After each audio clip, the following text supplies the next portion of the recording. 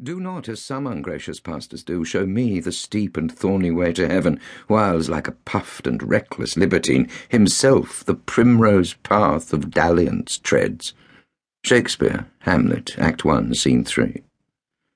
I had thought to have let in some of all professions that go the primrose way to the everlasting bonfire.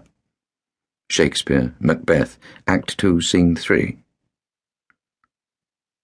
Rumpole and the Primrose Path.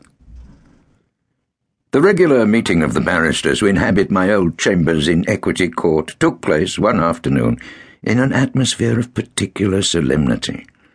Among those present was a character entirely new to them, a certain Lucy Gribble, whom our leader, in a momentary ambition to reach the status of an entrepreneur, had taken on as Director of Marketing and Administration.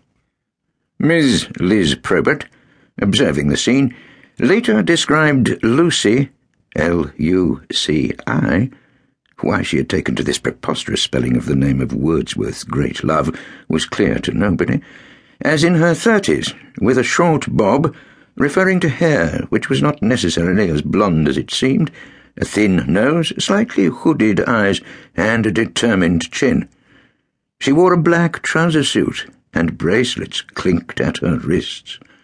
The meeting was apparently interrupted from time to time, as she gave swift instructions to the mobile phone she kept in her jacket pocket.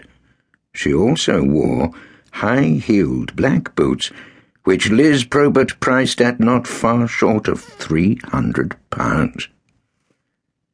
I'm vitally concerned with the profile of Equity Court.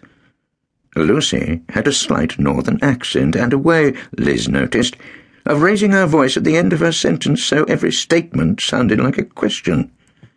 I take it that it's in the parameters of my job description to include the field of public relations and the all-important question of the companies, that is to say... Here Liz swears that Lucy corrected herself reluctantly. The Chambers image. Correct, Chair? This was an undoubted question, but it seemed to be addressed to an article of furniture, one of that old dining-room set, now much mended and occasionally wobbly, which had been bequeathed to Equity Court in the will of C.H. Whiston, my wife Hilda's father, and once head of our chambers. However, Soapy Sam Ballard, as our present head and so chairman of the meeting, appeared to follow the new arrival's drift.